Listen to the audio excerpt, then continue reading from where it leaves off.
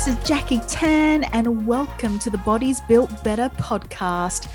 On the show, I chat with experts, athletes, coaches, and ordinary people doing extraordinary things. We explore the body's incredible ability to heal, adapt, and evolve so you can crush limitations, reconnect your body and mind, and discover your extraordinary potential.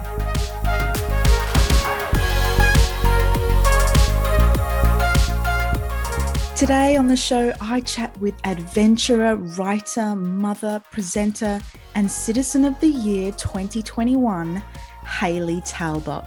If you haven't heard HAYLEY's story of solo kayaking the Clarence River, then you are in for a treat. In 2017, HAYLEY decided to kayak the 400-kilometre Clarence River, having never kayaked before. We talk about what it means to rely solely on yourself and the skills necessary to not only navigate the river, but to survive. We also talk about the Australian Black Summer, where the bushfires of 2019 and 20 burnt more than 46 million acres. Deeply impacted with this devastation, HAYLEY shares how one small idea can have great impact. I could sing HAYLEY's praises all day long, but instead I'll stop there and welcome you to this beautiful and inspiring conversation with HAYLEY Talbot. Enjoy. HAYLEY, thank you so much for joining me today. I'm super excited to talk to you because I think you're pretty darn amazing. So inspired by your achievements and your adventures and the initiatives that you've started, and you're such a leader and such a great role model. And so I really thank you for being here today and taking the time to chat with me. Thank you so much, Jackie. Oh, thank you. And I really just wanted to start with, the biggest adventure that you've been on. And I'm guessing that would be the solo 400-kilometre kayak of the Clarence River. What blows my mind is when I read on your website, you said that you'd never kayaked before, but you knew when the time came you would be the person you needed to be. Yeah. Firstly, how does the desire to come about to do something so enormous and potentially dangerous come about? And then where does this unwavering belief in yourself come from, that you just knew you would be the person you had to be? I think because when I had the idea, I was wholly committed to, even though I wasn't ready, it was the faith that when the time came, I would be the person that I needed to be to achieve it, because I would dedicate myself to the diligent preparation of the task. So I had faith that I would take those steps and I would gain that knowledge and I would seek out the people that could teach me. And I had whole faith in the preparation, I guess. So it was the journey.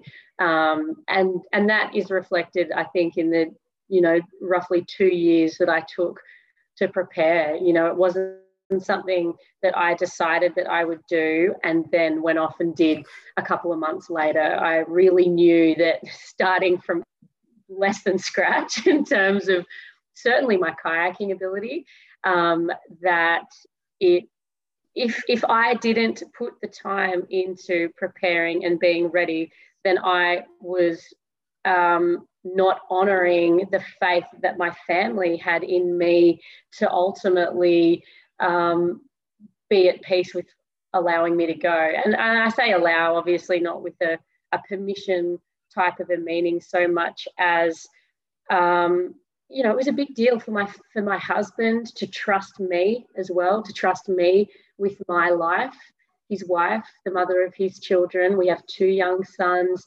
It was huge for him to exercise that faith in me as well. And so I really needed to honour that by being ready and by being sure that I was doing everything that I could to come home safely.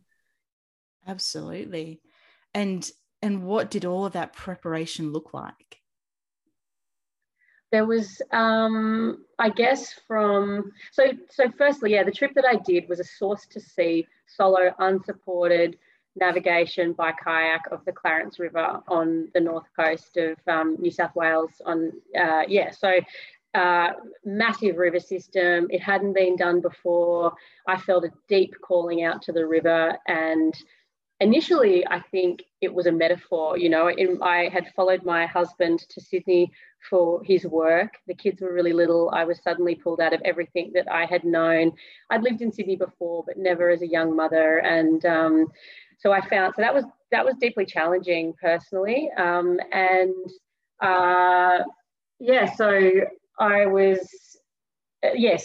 So being separate from my family, I felt as though I was really dreaming of home and my community, and this metaphor that I was traveling in my mind ended up becoming an idea that I thought, well, maybe if I actually do it, maybe I should just do it. I was writing all of these fighting words to myself. I'm a prolific journaler. I'm always writing, and I was filling journals full of these really provocative words to myself. And it ended up getting to this point where it was like, well, why don't you just go and paddle that river? Why don't you go and do that? And it was a challenge back to myself.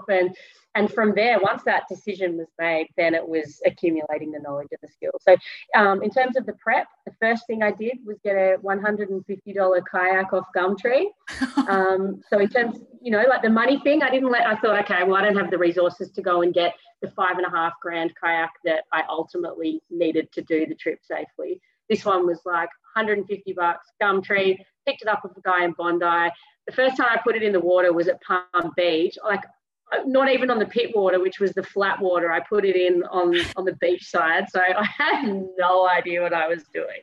I charged out through waves, made it out the back and looked back at the shore to my husband and my two little boys, and just it was kind of a watershed moment. And I had a lot of those in the prep. There were so many moments where, there were just incremental repeggings of the comfort zone. I'd just peg it out a little bit further and grow into it, peg it out a little bit further and grow into it. So it was always a pretty gradual process, but generally just following my nose. After the kayak purchase, I had a baby carrier, like a hiking baby pack, and I was just buying 5 kilo packs of rice from the grocery store and just adding to it, just making it heavier and heavier and heavier, and hiking with the weight, getting out in the bush and getting comfortable in the bush, and getting out on the water as often as I could, and just getting my confidence up and trying to expose myself to as many different things as I possibly could, from weather and wind and temperature and all different types of things like that. I really just wanted to try in my preparation to prepare so well that the expedition was a holiday. I heard you say in another interview that you had some jerks along the way who may be a little judgmental of your desire to do this. Yeah, or how you went about doing it. Yes, all of the above. It was, I think what I ended up doing was actually a dream that a lot of people had. I realized afterwards, and they hadn't done it for whatever reason. And here was this bubbly kind of lady who's got no skills whatsoever saying that she's going to go and do this thing. And like in retrospect, I kind of get where some of these people understand it now.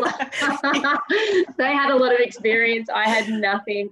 And in one respect, they were right. Like, I had no idea what I was in for. When I made the commitment to do the trip, I didn't know that there were waterfalls on the Clarence. I didn't know that there were impassable gorges. I didn't know that the first at least 150 kilometres of the river is barely paddleable. Like, it's climbing and dragging. The river runs underground. It runs through forests.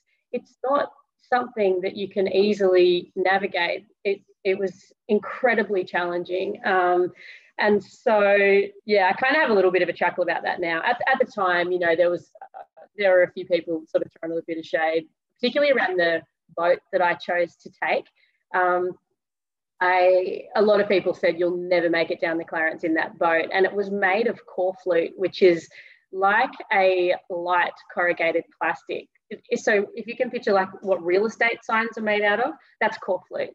So really, really light plastic. And I knew that I needed a craft that was really light, that wasn't a pack raft, because of the nature of the terrain. Pack rafts would puncture and they wouldn't be so good on the long flat sections lower down the river. So I'd ruled out a pack raft, and then kayaks, so standard kayaks, were just too heavy for me to maneuver, knowing that I would have a lot of port sections at the top. I had gear that I needed to carry.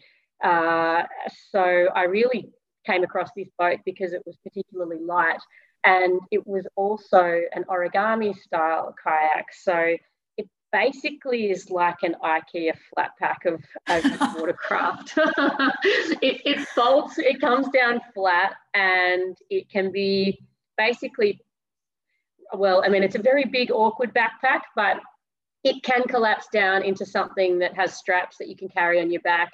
So I never really used it for that particular function, but where it absolutely came into its own was in a couple of really dangerous moments that I had, where I'd wrecked myself on some rapid sections, and I'd completely sunk the boat. And trying to salvage a boat from really fast flowing water is not only really dangerous, but it's also practically impossible. The sheer amount of weight inside a boat, certainly for one person to try and salvage, is near impossible. But this particular boat, because of the ratchets along the top of the boat, was able, albeit really roughly, and I did break the boat doing it, but I was able to pull the boat apart and flatten it out and sail it off some of these sections that I'd sunk the boat on, and ultimately bring it ashore, put it back together, and continue on. So it was the perfect boat, and I'd take it again if I did it again. Yeah. Do you think not knowing, parts of the river, how dangerous or impassable, as you said, they were, do you think not knowing that was actually on your side, the reason why you did so well, or actually the reason why you did go ahead with it? Do you think, having known about those sections, you may have thought twice? I never would have thought twice, but certainly in that journey, in that 2-year lead up to setting off, there were things that I found out about the river that terrified me, that really caused me sleepless nights, or that caused me to wake in the night and think, what am I doing? I did have those feelings a couple of times, but as far as I was concerned, I had already made the decision that I was going to do the river, and whatever I learned in the lead up to the trip was something that I just had to accept and strategize around and have a plan for if I came up against that. So with the waterfalls, it became, I remember when I found that out, I probably had 3 days of feeling like my stomach had just fallen through the floor.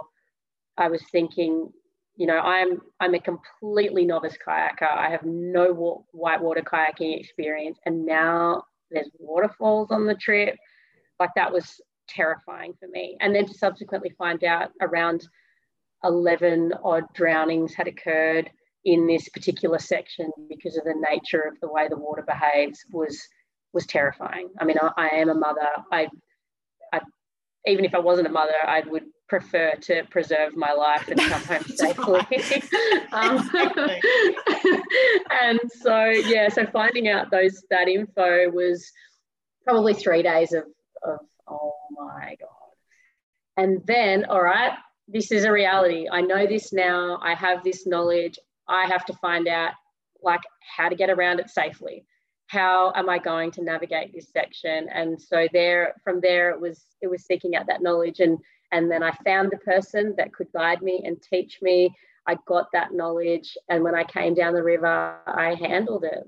I got through it, and that was probably one of the main rites of passage initiations on the trip, was navigating that gorge section. It was off the back of 3 days of probably the hardest scariest, most dangerous part of the river. So to come through that area and get to the lower gorge, each night before that, I'd been going to sleep at sundown, but this night I just laid next to the river with my full body under just a blanket of stars, feeling like you've done it, like you're through the worst of it and you've earned the stars. 3 nights before, I remember looking at the stars thinking, I looked up and I gasped and I put my head down and I just wrote in my journal. And I had this really funny moment where in the lead up and in the mire of young motherhood, I had been feeling, it can be quite monotonous some days. And I remember thinking, oh God, I just wish I was out next to a river under the stars, next to a fire I'd built by myself with some peace and quiet. And I'd had it this particular night. I got it just as I dreamed it. And I looked at the stars. I looked down and I thought, no, I don't want to take that in without my boys. It's too beautiful. But 3 nights later, when I'd got through this section, I laid my whole body under those stars and I was like, just, take this in now. You've earned this.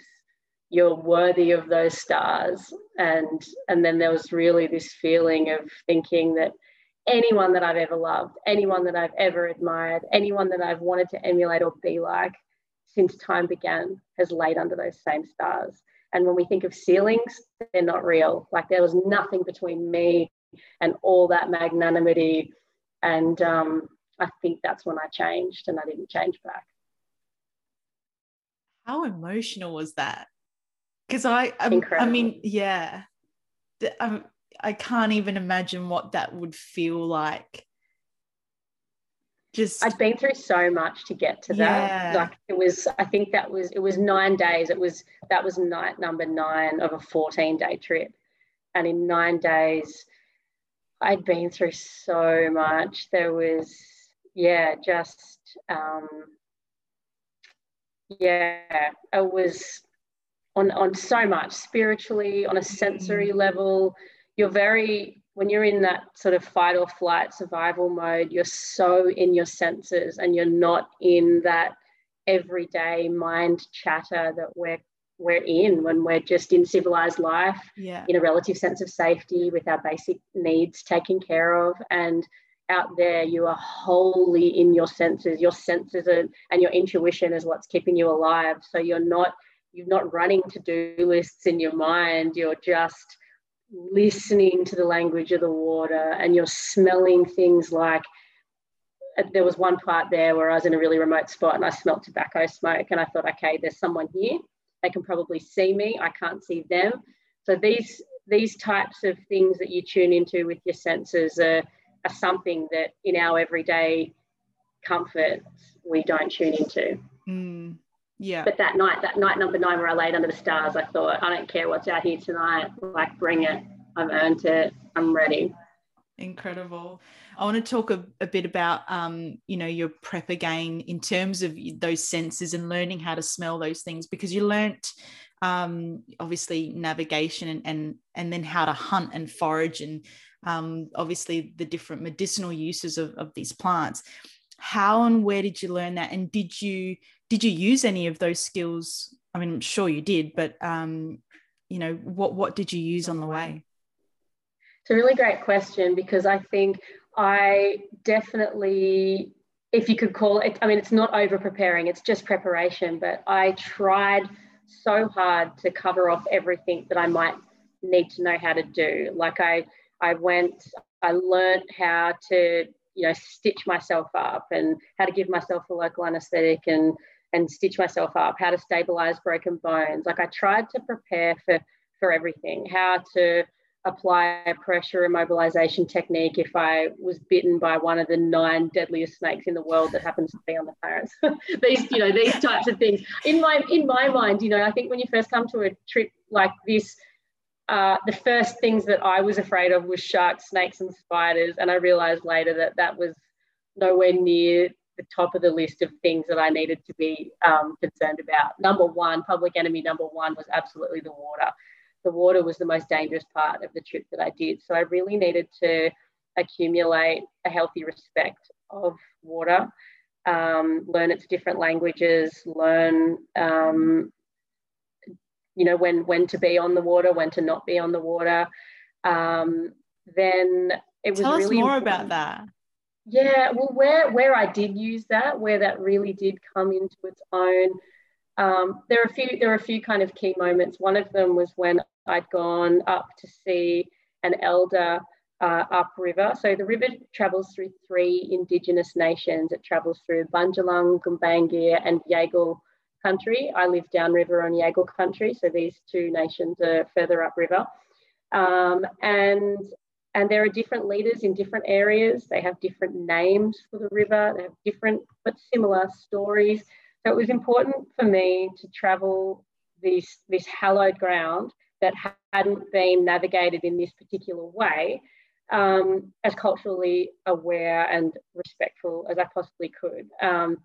So I had sought out leaders in those areas to learn from them. This was their country. I wanted the blessings so that I wasn't upsetting any energies out there, and also how I could travel the river safely. So learning about things that I could eat and plants that I could use. And so, yeah, and I learned incredible things. Like our Indigenous knowledge is, just because we don't revere it like we revere like a PhD from a university doesn't mean that it's not the most incredible intelligence and wisdom. In fact, I mean, I would argue that it is even more so. It comes with 70-odd thousand years worth of perfection. And so to learn things like when the wattle is flowering yellow, the turtles are fat, so you can dive for the turtles, and all these other magical signs that nature teaches us about where we can find food and how we can find food was just breathtaking. And I think in an entire lifetime, one person would never be able to accumulate that knowledge, knowing that all over Australia are Indigenous nations on different country with different weather and vegetation and animals on offer. So getting to have more of an intimate knowledge of the country that I call home and the country that I live on was incredibly connecting and powerful.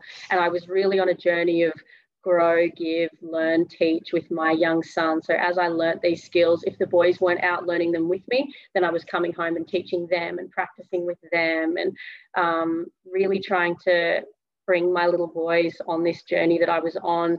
And if I can rewind a little bit to how it sort of started to come about, it was because, I'd become a mother and I had little boys, and I just remember looking at their little faces thinking, like, I don't know what to teach you. I don't know. What do I know?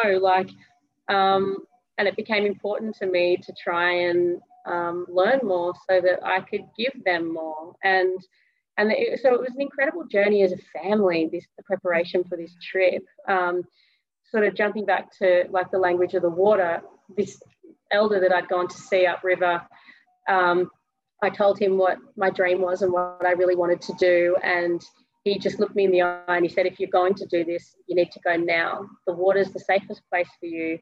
Go now. Get on the water. It's moving. Just leave. And so he really, he spoke to me like a father. He was worried about the trip that I was doing because the river's incredibly dangerous.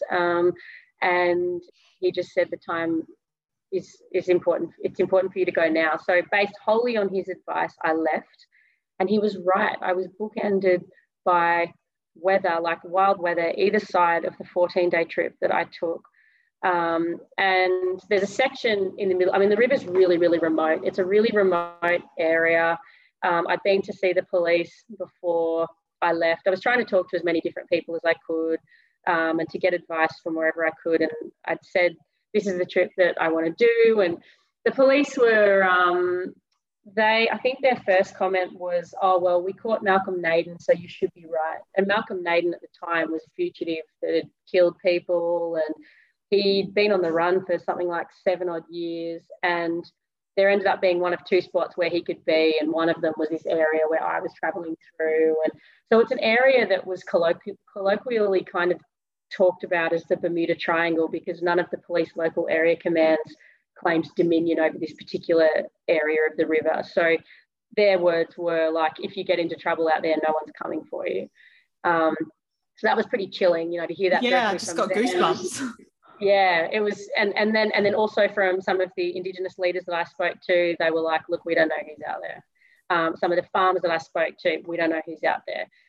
So there was this constant thread from all of these independent places and people who didn't know each other but who knew the country, that if I got into trouble out there, no one was coming for me. So that was pretty chilling to grapple with. And in fact, when I got to this area, there's a particular stretch that I just really wanted to get through as quickly as I could. And I'd planned to arrive there. I thought I'll try and get through it. I was thinking one of two ways, either get through it in daylight and just punch it through, or go through it under the cover of darkness. And as it turned out, when I got to the beginning of this section, everything went wrong. I already had a broken boat that I'd sunk on the morning of the second day. I'd badly injured my arm in that accident. I found out later that I'd fractured it and I had soft tissue tears in 2 spots.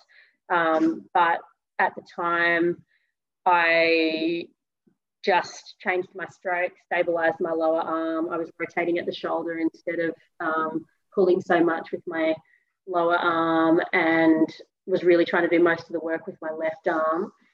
But after that accident, the boat was broken. I had completely crushed the cockpit. So I had a couple of duffel bags, and after that accident, the duffel bags squashed the boat completely flat, so my legs didn't fit in the boat anymore.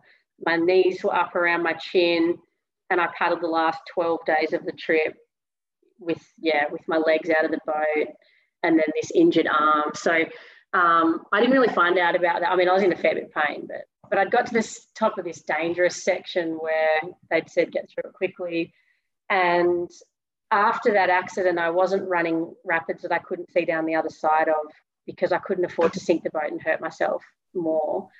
So I'd got to the top of this section, and I came around the corner, and there was a rapid, like a grade 4 rapid, I reckon it was. Like, it was just a big wave train. There's no way I could have run it without sinking. And I pulled the boat over, and everyone had said, whatever you do, don't get off the river, don't get off the river. If you get in trouble, just stay on the river and keep going. And I had to get off the river. There was no way I could run this section. The whole river was funneling through this sort of mini gorge section. The water was fast, and it went around a bend, so I didn't know how much further it went for. So I had to pull off, and then it was a big boulder garden. Like, there were boulders I was having to properly climb, and then launch bags over, and then drag the kayak up. So it was pretty serious climbing just to get around it, and then down to the other side. And by that stage, the light was going, and I thought, this is exactly where I didn't want to be. I'm in exactly the section that I didn't want to be. I'm off the river, and it's nighttime. And so that was a real moment where I thought, okay, this is the worst case scenario right now. So short of coming across another person while I was there. So I ended up pitching my tent in the river. I didn't light a fire that night because I didn't want anyone to know that I was there, and I went to sleep, and I just, next to the roar of the water. I mean, if the river had come up overnight, I would have been in a lot of trouble, but that was a chance that I took. I just didn't want to go back from the river. And the next morning I woke up really early, and the nature of the river, so where I was on a really dangerous stretch of water. So every single morning I was waking up to a white out fog. Like, it was completely, you couldn't see anything in the fog. And so I couldn't safely get back on the river in a whiteout either. But the fog wasn't clearing until about 10 or 11 a.m. each day. But I needed to get moving because I wanted to get out of there. So I ended up deciding that I'm going to take my chances with the water. I don't know what's around me. I'm just going to go. And I packed up my stuff and I hit the river, and I paddled for 5 hours in a complete whiteout, navigating entirely off the sound of the river. So that for me was like where so much of my preparation came to the fore, and I just had to trust my senses and just go with nature. And 5 hours I paddled in the white, and I was mostly just saying my children's names on each stroke. I was just Archie, Phoenix, just saying their names, staying present, but just keeping my mind on task and not letting it run away on itself. And literally 5 hours later, the fog started to clear, and it was a beautiful day, and I just had this apprehension of safety wash over me, and I knew that I was all right. I was through the worst of it. But that was a particularly challenging section. That's incredible. What was the water telling you in those moments?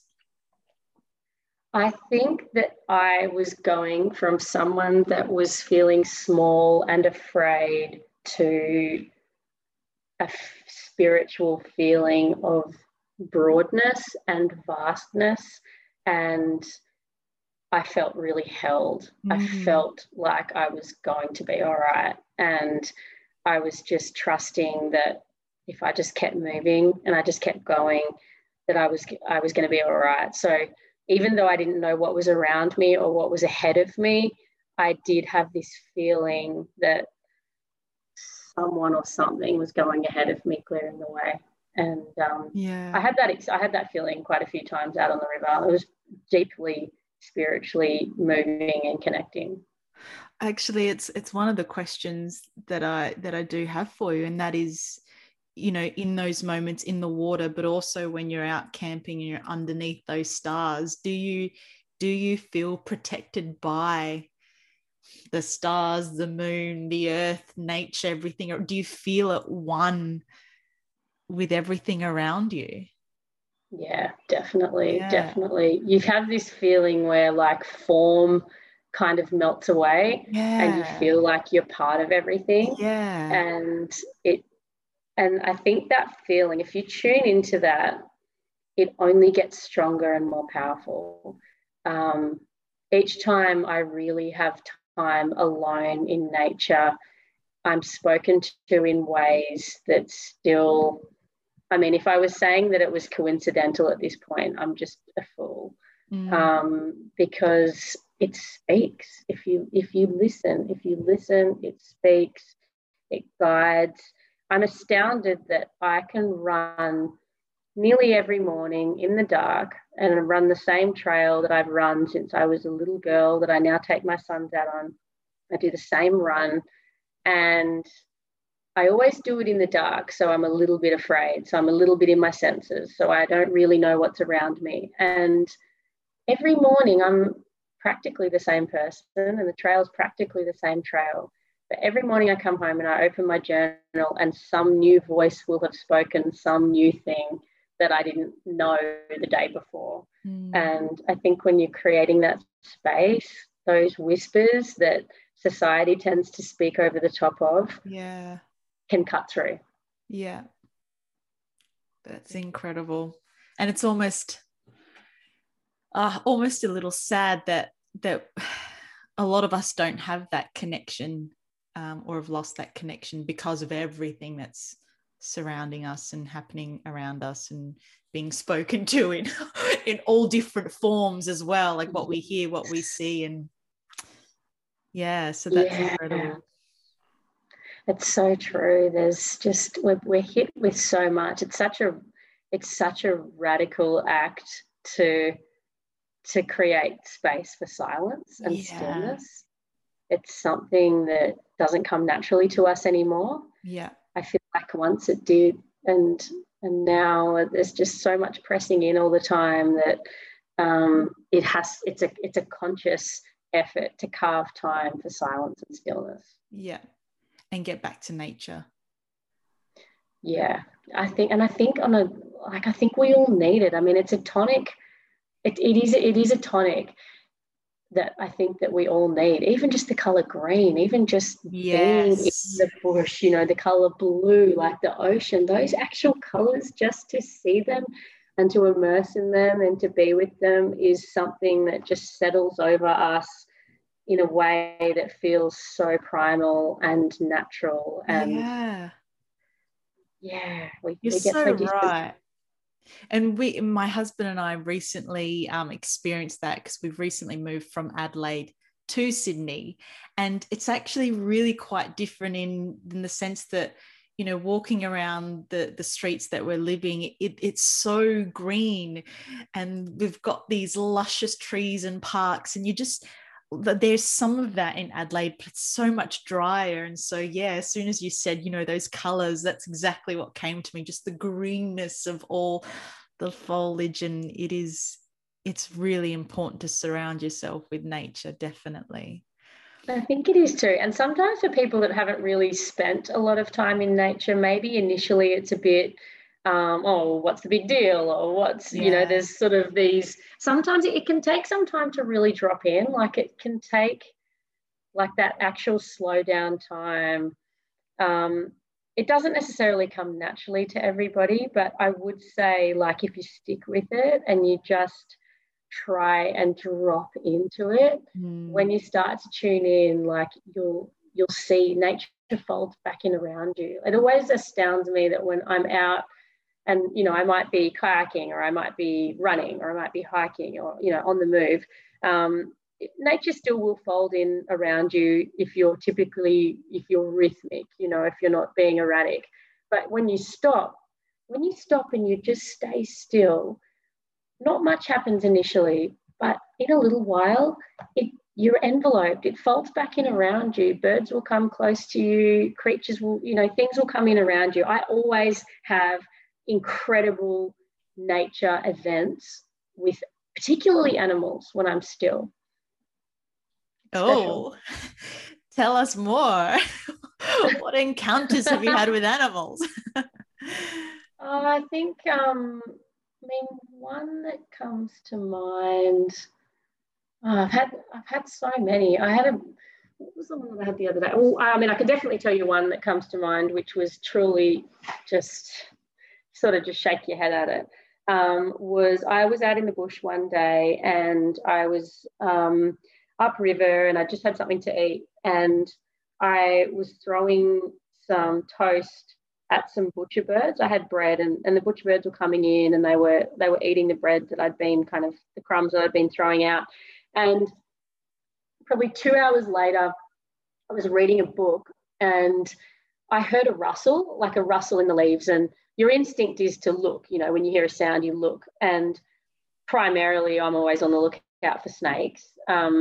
And so I heard this rustle, I looked, and there was a big king brown coming out of the leaves, and it was probably 5 meters or so from me. It wasn't behaving overly aggressively, but it's still a snake that will kill you. And they can turn on a dime too. Like they're like a bull or any other creature. Like they can just go from being peaceful and calm to striking. And so I saw it coming out very much towards me, looking at me, coming towards me. I started to move slowly away. I just wanted to try and back away really slowly and give it the opportunity to travel through where I was. And as I was getting up to move back really slowly, it had closed in and was probably 3 meters or so from me. Out of nowhere, this little tiny butcher bird comes down and starts attacking the snake, darting in and out and in and out and in and out like this little kamikaze bomber. Like it was just going in and pecking the snake and flying back out. And it was breathtaking. And I stayed perfectly still and I watched this tiny bird just fend off this creature that I was so scared of.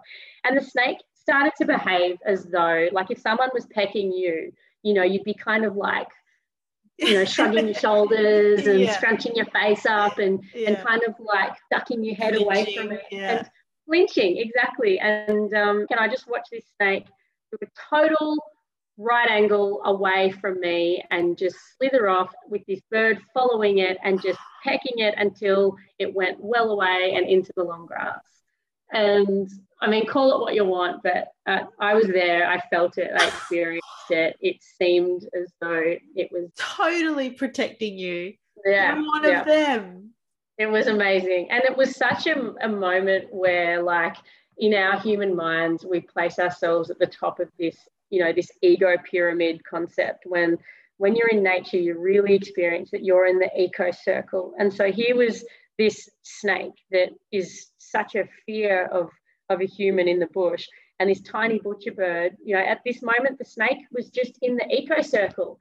And this bird was getting it, and it had to get away, because if the bird, if a butcher bird gets a good nick on a snake, it'll get an injury, it can get an infection, the snake will die, the bird will wait for the spell, and it'll come down and eat the snake. And so that's the circle that we're in. We feed each other. And I've had similar experiences with, like, not this one didn't directly involve me, it was more of an observation, but a funnel web, is a spider that we're ultimately absolutely terrified of. But a black swan, which where I live, we have black swans here. A black swan will just eat a funnel web in one mouthful. Just graceful, beautiful black swan, one mouthful will eat this creature that can kill us. And so those kind of like moments where you're like, wow, this is a circle and we're all in it. We all have a place in it. And those moments, I think, are, really, really powerful moments. Absolutely. Oh, thank you for sharing that. I love that story. Let's get back to logistics. What did you take with you? Because was it 12 days? It was 14. 14 days. 14 days. So it was really important to me to do this trip as authentically as I could. And part of how that looked for me was that I wanted to survive purely off the river and the land. I wanted to be catching my own food and foraging and drinking from the river. And so all of my prep involved getting those skills. So learning how to find witchetty grubs and how to catch bass and how to smoke fish and how to trap rabbits and birds. And I did courses in that. So my first port of call was to seek out professionals that I could learn from. So I did a formal bush survival course and a wilderness navigation course, and tried to take formal courses in those things. And I did that alongside spending time with Indigenous leaders specific to where I live, and then also just outdoors, people that spend time on the river and that know the area well. So I tried to take a broad view of my preparation in that way. And then I watched heaps of YouTube clips. Like, I YouTubed a lot of things as well to learn. So I guess that was really it. Like, I just tried to align myself with people who had more knowledge than me, which wasn't difficult, because I came at the entire trip with a beginner's mind. And I think when you turn up with a beginner's mind, people are so willing to share their knowledge. They really do want to help you. And I found that time and time and time again on my trip. When I was learning how to paddle, I reconnected with an old high school teacher who had been my cross-country running coach, and he owns property up on the river, and someone had said, oh, you should get in touch with this man. He'll be able to, give you some info about that section of the river. And I remember ringing him and saying, oh, I've got, I really want to paddle the river. I want to do this course to see. And the first thing he said to me was, you're a dickhead. It's a shit river. Sobering. I'll never forget it. And it was very sobering and hilarious. And we laugh and laugh and laugh about it now, because he was on the sand in tears the day that I paddled in. And it was just, it was a beautiful journey. And then that was part of it too. Like, I think the river itself was this solo, unsupported thing. And as I got further down the river, I relinquished that notion of doing it all by myself, in the sense that I started to run into people as I got further down the river that just wanted to be a part of what I was doing. It was And so I realized, look, I'm not trying to set any records here or get in any record books. Like a huge part of this for me was reconnection as well, like connecting with people. And but yeah, so I had a lot of really great moments with people, even though the river itself was a trip that I did every stroke of by myself. I just had beautiful experiences with people, and the river just still to this day opens doors.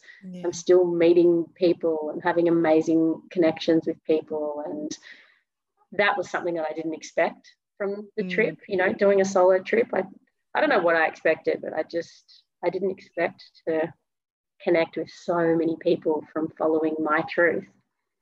Did you seek out people like during that time when you would get off the river, or did you see them and then how did that work when you came across people? So as I got further down, I think some of the first people I saw were at a campground, and like a rough campground, like a public sort of a campground, and I paddled into this flat pool and someone whistled at me, and I looked over, and it was a couple, like a man and a woman, and the man had yelled out and said, are you that ridiculous girl doing that ridiculous trip in that ridiculous plastic boat? And I was like, yeah, that's me. Brilliant. And so like I paddled over and they said, do you want a cup of tea? And I said, yeah. So like it was moments like that where I was like, I'm letting go of this idea that I had of this trip. You know, I know how I prepared, and I know how I went into that trip. But in moments like that where I'd ran into this couple that, yeah, do you want a cuppa and sit down and tell us about it? And as it turned out, she was a nurse, and she looked at my arm and she strapped it for me. And so there were moments like that were really lovely. I didn't see, certainly in that top section, I didn't see many people, but as I got down lower, so kind of up from day 10, so the last days, I was getting down and really seeing more and more people as I got down to civilization. And the funny thing about that was, so often in some of the hard parts upriver, I kept thinking, oh, as soon as I get to the flat water, I'm safe.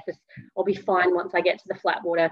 In my mind, that was when the danger was going to stop. I didn't have to be so aware of rapids and debris and trees and all different types of things like that. But the crazy thing was that when I got to the flat water, that space that I had been operating from really deeply in my senses and really in that survival fight or flight mode, when I changed gears out of that, when I got back to sort of more familiarity around sort of Grafton, downriver of Grafton, these are places like the city, I mean, it's a regional city, like it's a big area.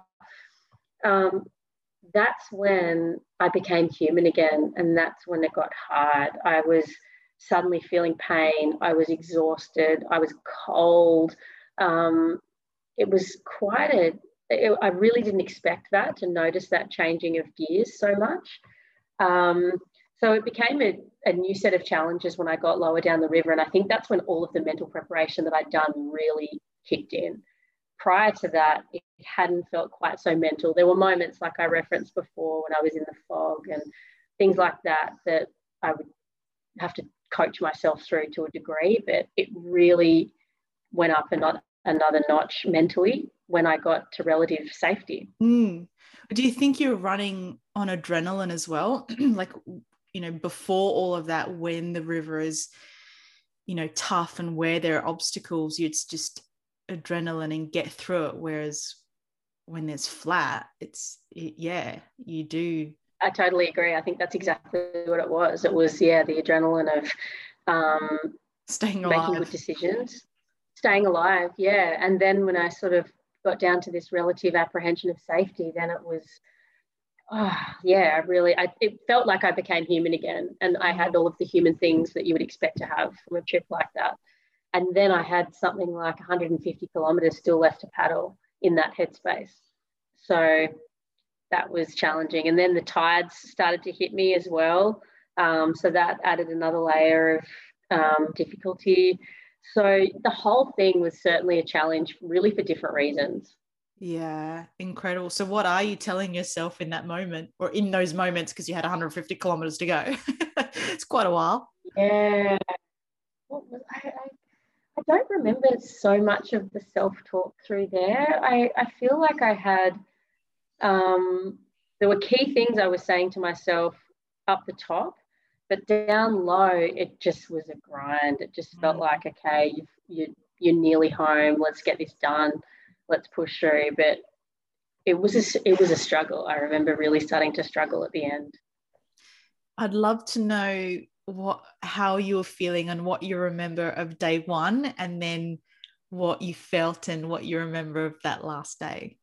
Oh, it's so lovely to think of it like that. Day one was all of the plans went out the window from the get-go, I would have to say, because I had I'd got a friend to drive me out to near the source of the river, and I'd said goodbye to my family at home. I, kissed my children and my husband goodbye, and very much in our house where we were comfortable. And I left, and then I became the person that I needed to be to do this trip. There was a delineation of roles from that point. I left, and then there was a job to do and a dream to achieve. And I had this friend drop me out there who was ex-Navy.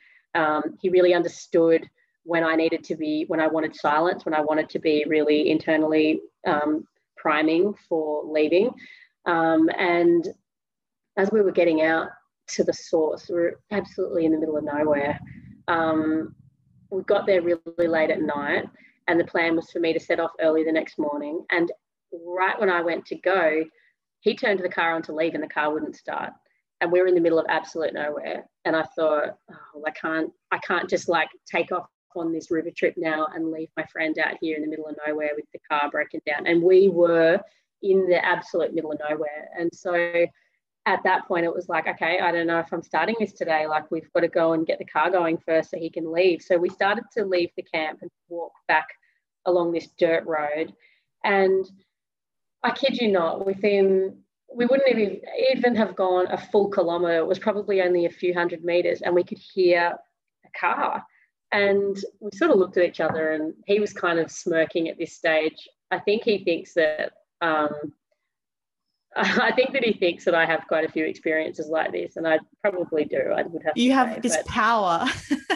I don't know what it was, but it was incredible because we heard this engine and two four-wheel drives showed up, and we waved them down, and these lovely, lovely guys jumped out, and we said, oh, we need to jump, the car won't start. And they said, oh, no worries. They worked for one of the energy companies. I think they were electricians themselves, and they didn't have jumper leads, but they had copper in the back, so they knew how to make jumper leads. They made leads, came back to the car, started the car, got the car going. And then they were like, what are you guys doing out here? And I said, oh, I'm just about to start this trip, and told them about the trip that I was doing. And my friend Lucas had said, oh, how often do you guys come out here? Are you guys out here very often? And the guy just sort of shook his head and smirked and looked down and said, we come out here about once every 2 years. And so they just happened to be exactly where we needed them to be at the moment that we needed them to be there. It was such a beautiful moment. It was crazy. And we talked about this trip, and I said what I was doing, and one of the guys he had a radio in his car. It was like a little handheld radio, and he gave it to me, and he said, put it on at night, it'll keep the dingoes away, it'll keep the white noise, will keep the dingoes from coming into your camp. And so I took this radio from this man, and we all like hugged and kissed, and like we were kind of like in tears. And so he was like, we're in the middle of nowhere, and all of a sudden I was leaving for this trip with like a party of 5 waving me off as these random gorgeous men that we'd just met, and my friend, and me with my little radio, and it was so lovely. And I set off from there, and just with a heart full of just excitement. And I remember when I got out of sight of them, because I kept looking back and they were waving, and then I got out of sight down into sort of a pool, and I started to really pull away, and then I stopped looking back, and then I was like, oh, you're here. Like, you're really here. Everything that's led you to this moment is come to this and we're doing it. And I had mapped out my camps on the maps. The river covers about 17 sort of big maps, and I had them in my lounge room for 2 years. They covered 4 walls, and I had my camps pinned on where I wanted to get to every day, so that my family could follow me on the maps in the lounge room and see where I was. And day one, I needed to cover about 18 kilometres, and as the sun was going down, I'd covered about 5. So the combination of starting later, but also the nature of the terrain, I think I paddled one sort of little pool at the beginning, and then after that, it was just a tangle of rapids and branches and trees. And I only, covered about 5 kilometres on that first day. I had to camp rough. I didn't make it to where I wanted to get to. And so it all started to get pretty sobering at that point. All of my plans for the camps that I wanted to get to on all of the subsequent days were chucked out the window. So my ideas around how the trip would go were derailed from the very get-go. But that first night that I, lit a fire and fell asleep, I just had the biggest smile on my face. And then I woke up and had that feeling of like, oh, that was a crazy dream, but unzipped the tent and I was very, very much alone on the river. Yeah. So that was, all the feels on that day, like to have prepared and then to have finally got out there. And then the last day, like I'd been through so much in the intervening days. The last day was a camp not too far from the mouth of the river. The idea was to paddle in the morning so that, the kids could be there before school. We have a little farmers market in town on a Wednesday morning as well. So it was a Wednesday morning and the car park was full of people. And I awoke on that last day with just this feeling of happiness. I've got one of my best friends is, her husband's a cricketer, and the advice that he'd given me was the last leg will go the quickest. Just slow down and enjoy every moment of it. Really, really be present. Don't be either side of the moment for the last little paddle in. And it was such beautiful advice. It was exactly what I needed. Like I hoped that I would sort of do that anyway, but the reality was I wasn't. I was so excited to get back to my family. And I was so excited to finish this thing and have this dream that I'd had. And so that I found that advice really quite soothing to me that morning. I tried to get on the river, calmly. And I had a beautiful experience the night before. I'd camped right on the very bank of the river, and it was a section of river that was really, really deep. And the bank dropped immediately down into really deep water. And my tent was pitched right on the side of the river. And I had dolphins herding fish into the bank right where I was, and I could just hear their exhalations like they were in the tent. It was truly such a magical moment of having this pod of dolphins right in, just chasing fish in to my tent, basically. So that was like, really, really beautiful experience, listening to them and getting up and getting on the river. I was a little bit apprehensive taking off because it was one of the widest, deepest parts of the river. And it's notoriously sharky. Like we have, I think it's the 3rd highest population of bull sharks in the world inside the Clarence River. They come in to breed. They move in and out. They go pretty far upriver because they'll go in the brackish water as well. And so it's a notoriously sharky section. And I was in my flimsy plastic boat, and I was a pretty it was a bit of an intimidating crossing going from the side of the river that I was on to the side that I needed to get to. But I just, so I paddled. It was a 2-hour paddle on the last morning to just get back to get home. And I remember coming up the middle of the river, and on the inside of, there's a big wall, a rock wall in the middle, and I was trying to peer over the top of the rock wall to see if there was anyone on the sand, and like I'd get my head above a rock a little bit and it didn't look like anyone was there. And I remember just thinking, I don't care if anyone's there, as long as my husband and my kids are there, that's all that matters. And I got to around the end of the wall, and the water, the feeling of going from the river to the sea was, it was such an overcoming feeling, because I was paddling home when the trawlers were coming into the river coming in from the night's catch. And I remember being next to the trawlers and then getting very much into waves, ocean waves, and going up and then down. And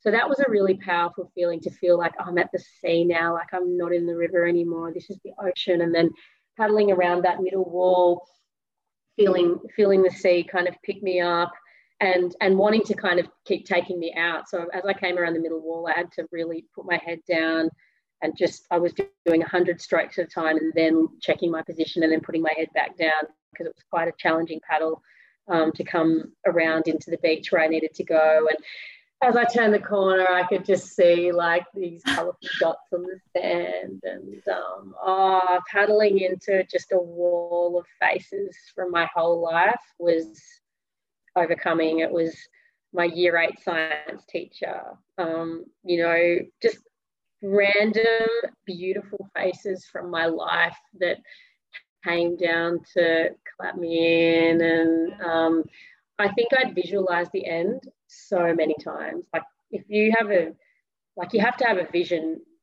of what the dream looks like, and in that vision you have to see it working, otherwise you won't believe that it can work. And so for me, I had this really clear vision of what the end looked like, that I had never, ever, ever could have imagined the faces that would be there, the people who would be there, the look of pride on their faces. Like I never, ever, ever in all of my visualizations felt the feeling of seeing people I care about so proud of me.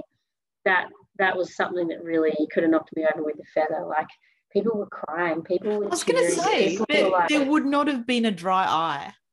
There wasn't. And for me, like, I'm just trying to, just taking that in and soaking in that.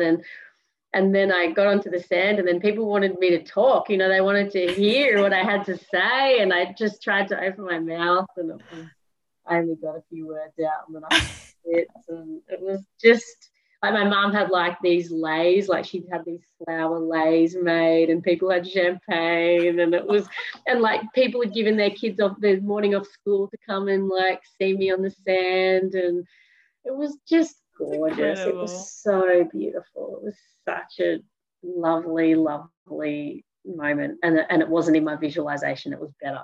Yeah, absolutely. Would you say that was kind of the best moment for you? The end, or were there several? Because I'm sure there are a lot of moments that were incredible. Yeah, there were a lot of incredible moments. I think a really powerful moment was the day before was another one, where I'd come down the river and I paddled past my high school. And my high school that I went to is on the river. And I remember being a 15-year-old girl in class, looking out the window at the river, and it was the most boring thing in the world. I couldn't wait to leave my little regional town and get to the big smoke and chase my dreams in the city, and everything about home was boring when I was a teenager, and I had this moment where I stopped and I just like blew my 15-year-old self a kiss and waved. And wow. Here was this adventure of a lifetime that I just had, and it had been under my nose all along. It was such a powerful moment of perception, of the lenses that we wear. Here was this river. The river hadn't changed, but the way that I looked at it had changed my whole life. And that was really powerful, to come back as a grown woman and to ride that river home. I never would have thought as a teenage girl looking out at the river that I'd be the first person to see the river. And that was pretty special. That's incredible. When you look back on that whole experience, obviously it's really clear because you're able to talk about so many of those experiences. Do you look back in awe? Like, do you believe that you really did that and that it happened? It's funny because you have this dream, and you see it in your mind for a couple of years in the lead up, and then you go out there and you're present, you do it, and it's like 14 days, And now it's 2021 and, you know, we're years on the other side of it as well. And it's funny how your perception and your understanding shifts and changes. I think I look at photos of myself before the trip and I listen to the way that I talk. And it's, it's amazing. It's amazing to see how much you change. And because I journal all the time. So I was journaling on my trip. So I very much have a real account of how I was feeling on the river. I think that it's something too that, like, you don't, I wonder if people sometimes think that I suddenly was this person that could do all these things. Like, it wasn't like that at all. Yeah. Like, it's all been very gradual and it's all just been pushing myself in small moments. And so I think there's, like, anyone can do it. It's just a gradual comfort that you get being, you know, alone. Or I remember even just like little things like if it was a storm, like going for a swim at the beach. Obviously, you make sure it's not really dangerous. You know, you have to have an awareness of. I don't want to encourage people to go and drown themselves, but, you know, like going for a storm swim or going for like a walk in the pelting rain or going you know, just being in inclement weather and shifting your mind from, oh, this is terrible, I'm cold, this is awful, this is miserable, to like, I feel alive, this is energy, I'm in the center of it, and like starting to make friends with that energy. Like, they're all things that anyone can do. It's just a decision, you know. Exactly. A decision to be a little bit uncomfortable and to sit in it and feel how it feels. And that's been that. Yeah, I think that's how it started. But there's a quote that I really love, and it's, we write to taste life twice. And I'm someone who's very much in the moment, in my senses, wholly present when I'm in an experience. And I love later when the poetry brews and the words come and then the meaning that floods the experience that I had. I really, really enjoy that process. But yes, it's a funny peculiarity of these types of things that the dream itself, you know, I was out there for 2 weeks, but all of the meaning and all of the perception and all of the lessons come either side of the experience. And oh, sorry. No, I was just going to say, at least that's been my experience. Yeah. Do you think about what's next? Do you think about what you did and go, well, if I did that, I can do something bigger, or, you know, the sky is the limit, or rather there is no limit? Definitely. Yeah, definitely. Something I really realized on that trip was that the words, anything is possible, it's not a cliche, it's a threshold. It's something that once you step over that, then you believe that anything is possible. And for me, the river was that for me. Once I did that, I was like, especially that night where I was under the stars and I thought, you know, we talk about ceilings, there's no ceilings, like there's nothing between me and all of that. And so that definitely has guided a lot of things that I've done since, not necessarily in the adventure space, but with community projects and in business. And that anything is possible threshold for me is such a North Star in the things that I take on. In terms of other adventures, I feel as though I've got something brewing, but I'm not forcing it right now. In the past, I've forced it. I've been, yes, I'm going to go and do this, and I need to find something, and I need to go and prepare, and I'm going to do exactly what I did. And I've realized that it needs to be more natural than that. It needs to be more organic, especially if you're going to wholly commit to it. So at the moment, I've been working on a film for probably 3 years now, that should be done in the next few months. And this film is taking people up the river, but not so much on an adventure, so much as on a journey to protect it. This river that I fell completely in love with, that I have like the deepest relationship with, has got 18 exploratory mining licenses in its headwaters. There are councils out west that want to dam part of the tributaries and pipe water out west for big ag and industry, and I can't let that happen. And so I've, with a very dear friend of mine, Daniel Ross, who's an ex-World Tour professional, he's a global ambassador for Patagonia. We're producing a film with Patagonia on the beauty of the river, why it's important that we look after it, and ultimately to rally community around preventing these companies that are coming here, currently exploring and planning to open cut mine on the banks of the river. So I've found myself on a real, I guess, activism journey in the last little while. And it doesn't feel like I've got a choice. It feels like all of these things are going to happen unless we disrupt them and prevent them from happening. So I'm really excited for this film to be finished. I'm excited for people to see how beautiful this place is. And to take people to sections of country that the average person doesn't get to see. Well, it's kind of a perfect segue because I really wanted to talk about your initiatives. So Care for Clarence. Yeah. How did that come about? That was something that was so dear to my heart. And I guess that really ties in with this, the river. I pulled that off, and I was a complete beginner when I had the idea to do that. And this project was very much the same. Where I live in the middle of a national park. We were really impacted by the Black Summer bushfires.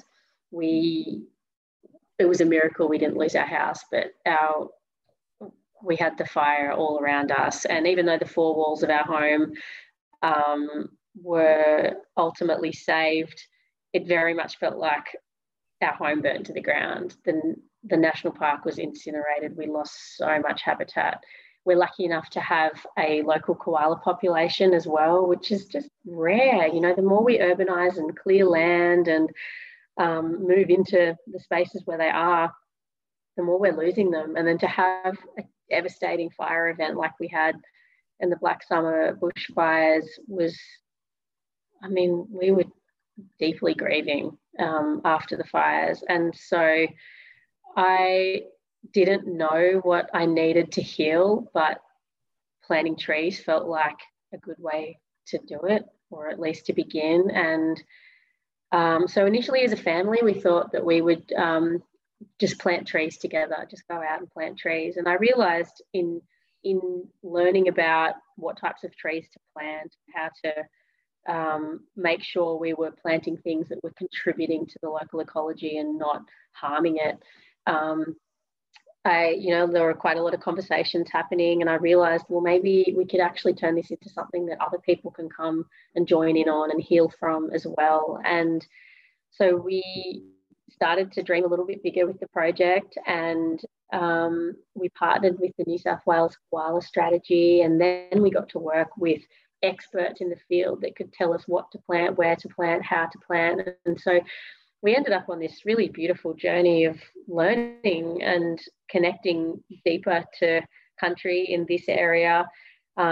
We were hit with the pandemic, which was challenging because all of a sudden we couldn't come together in groups and heal as communities. We had to go out 2 by 2 and plant trees, but that was all right. We handled that.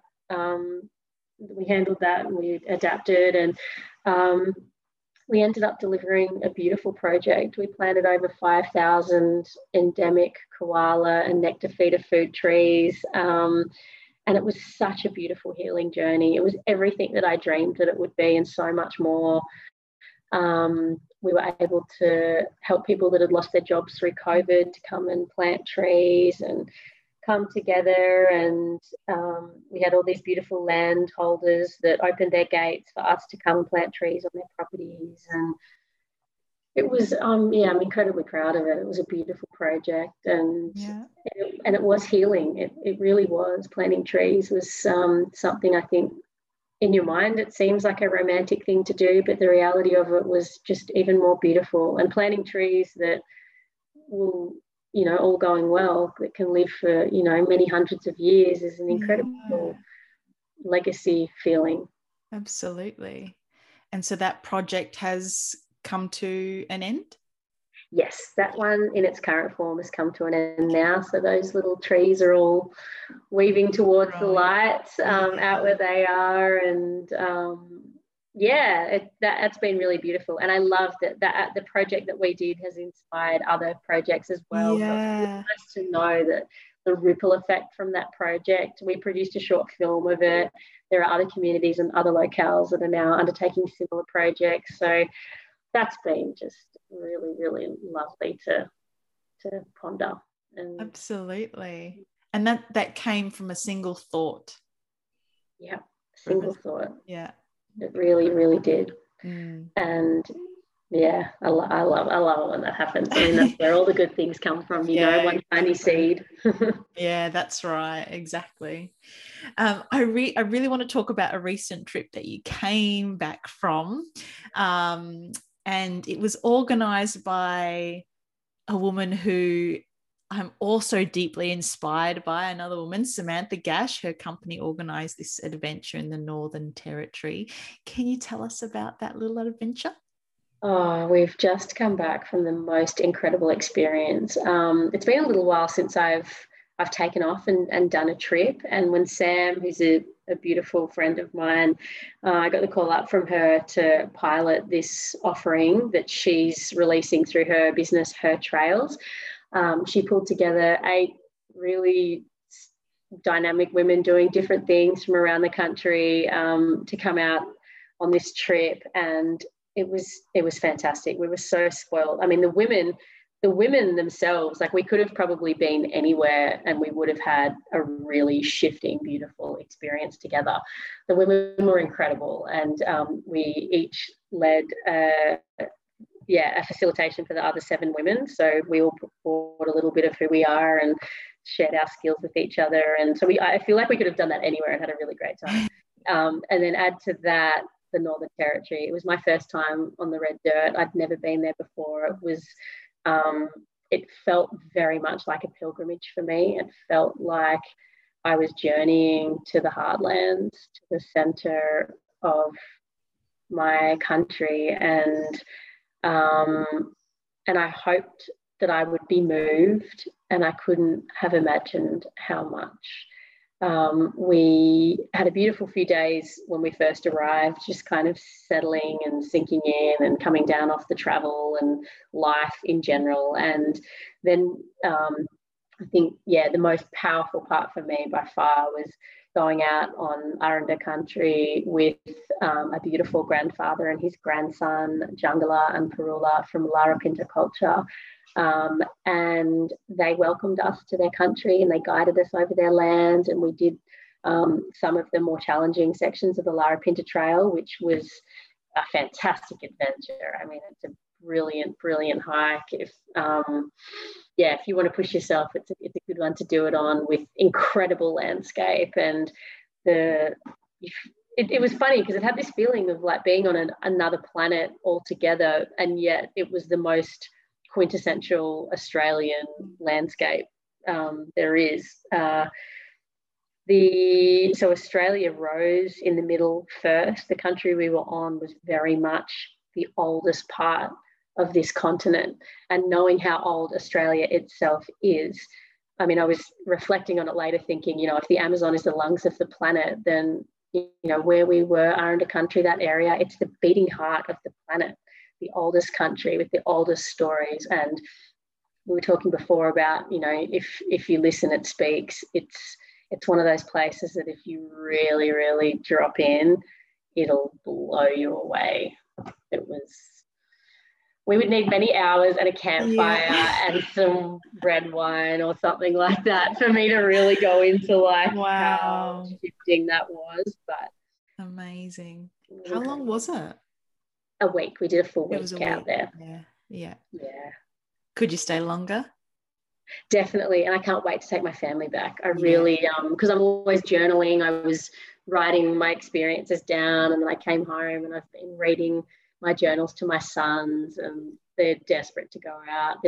My eldest is he loves to draw, like just as I love to write. He's prolifically drawing, and I read some things from my journal, and then I'd been at training, and I got home, and in his art book he'd drawn these things that I'd explained to him in my journal, these beautiful landscapes that were like just as I'd seen them. It was just so beautiful. So I can't wait I can't wait to take the kids out there and let them feel it for themselves. Oh, Hayley, this has been such a wonderful chat. Thank you so much for joining me. I've loved every minute. If people want to find you and find out more about, what you've done and the journeys that you've been on and are going on, where can they find you? Thank you so much for having me, Jackie. It has been such a pleasure. I guess I'm probably the most active on Instagram, I think, because it's just the nature of it, so quick and easy. I think I don't have to. I tried to have a website and I tried to post on that, but I'm a bit slack on that. So probably my Instagram, HAYLEY TALBOT. We'll put that in the show notes for sure, because you got some incredible photos of that last adventure as well. They're really beautiful. I did. I had so many beautiful moments out there, and and I've got heaps more to share as well. So wonderful. Thank you. To finish off, what message do you want to send to people out there, and or who do you want to inspire the most? That's such a great question, I guess, and a challenging question too. I think of I feel personally challenged by the word inspire, because I think I don't know if you can set out to inspire. I think that is something that's very much belongs to where what you're doing lands, and how people synthesize what they perceive you're doing. I really, as I get older, am most concerned with being a person of consequence where I am. I can't fix everything in the world or change everything or do, when I was younger, I was so much more idealistic, but now I know that I can function in my community and be someone that does small things with great love, and that's enough. And in doing that, in trying my best and following my truth and setting the best possible example I can set, people will see that, and they might choose to try to invoke that somehow in their own life. And if that's what inspiration is, well, that's a matter for whoever interprets it that way. But I realize now that by following my truth, I never could have imagined doing that river and achieving that dream would lead to the connections that it's led to. So I guess that's it, work out who you are, follow your truth, work out what your greatness is and be your best at it. That's enough, I reckon. Well, that's pretty damn amazing. You inspire me. Thank you so much for chatting with me today. I really appreciate your time. Thank you for having me, Jackie. I've loved it. Thank you. What an incredible conversation. Hayley truly shines when she speaks. Hearing her story is just so inspiring, and it just goes to show anyone can achieve anything as long as you have the commitment and dedication and honest appreciation and understanding of what you're doing. And of course, the right preparation going in. And she's proved that that's what it takes as she continues to achieve her goals. She's just incredible. I hope you enjoyed that conversation as much as I did. If you did, please share it with your friends who love adventures, because this one is sure to inspire them. Make sure you check her out at HAYLEY TALBOT on Instagram. If you want to get in touch with me at JackieTan_RMT. I hope you have a wonderful day, week, month, and year. And here's to a world of bodies built better.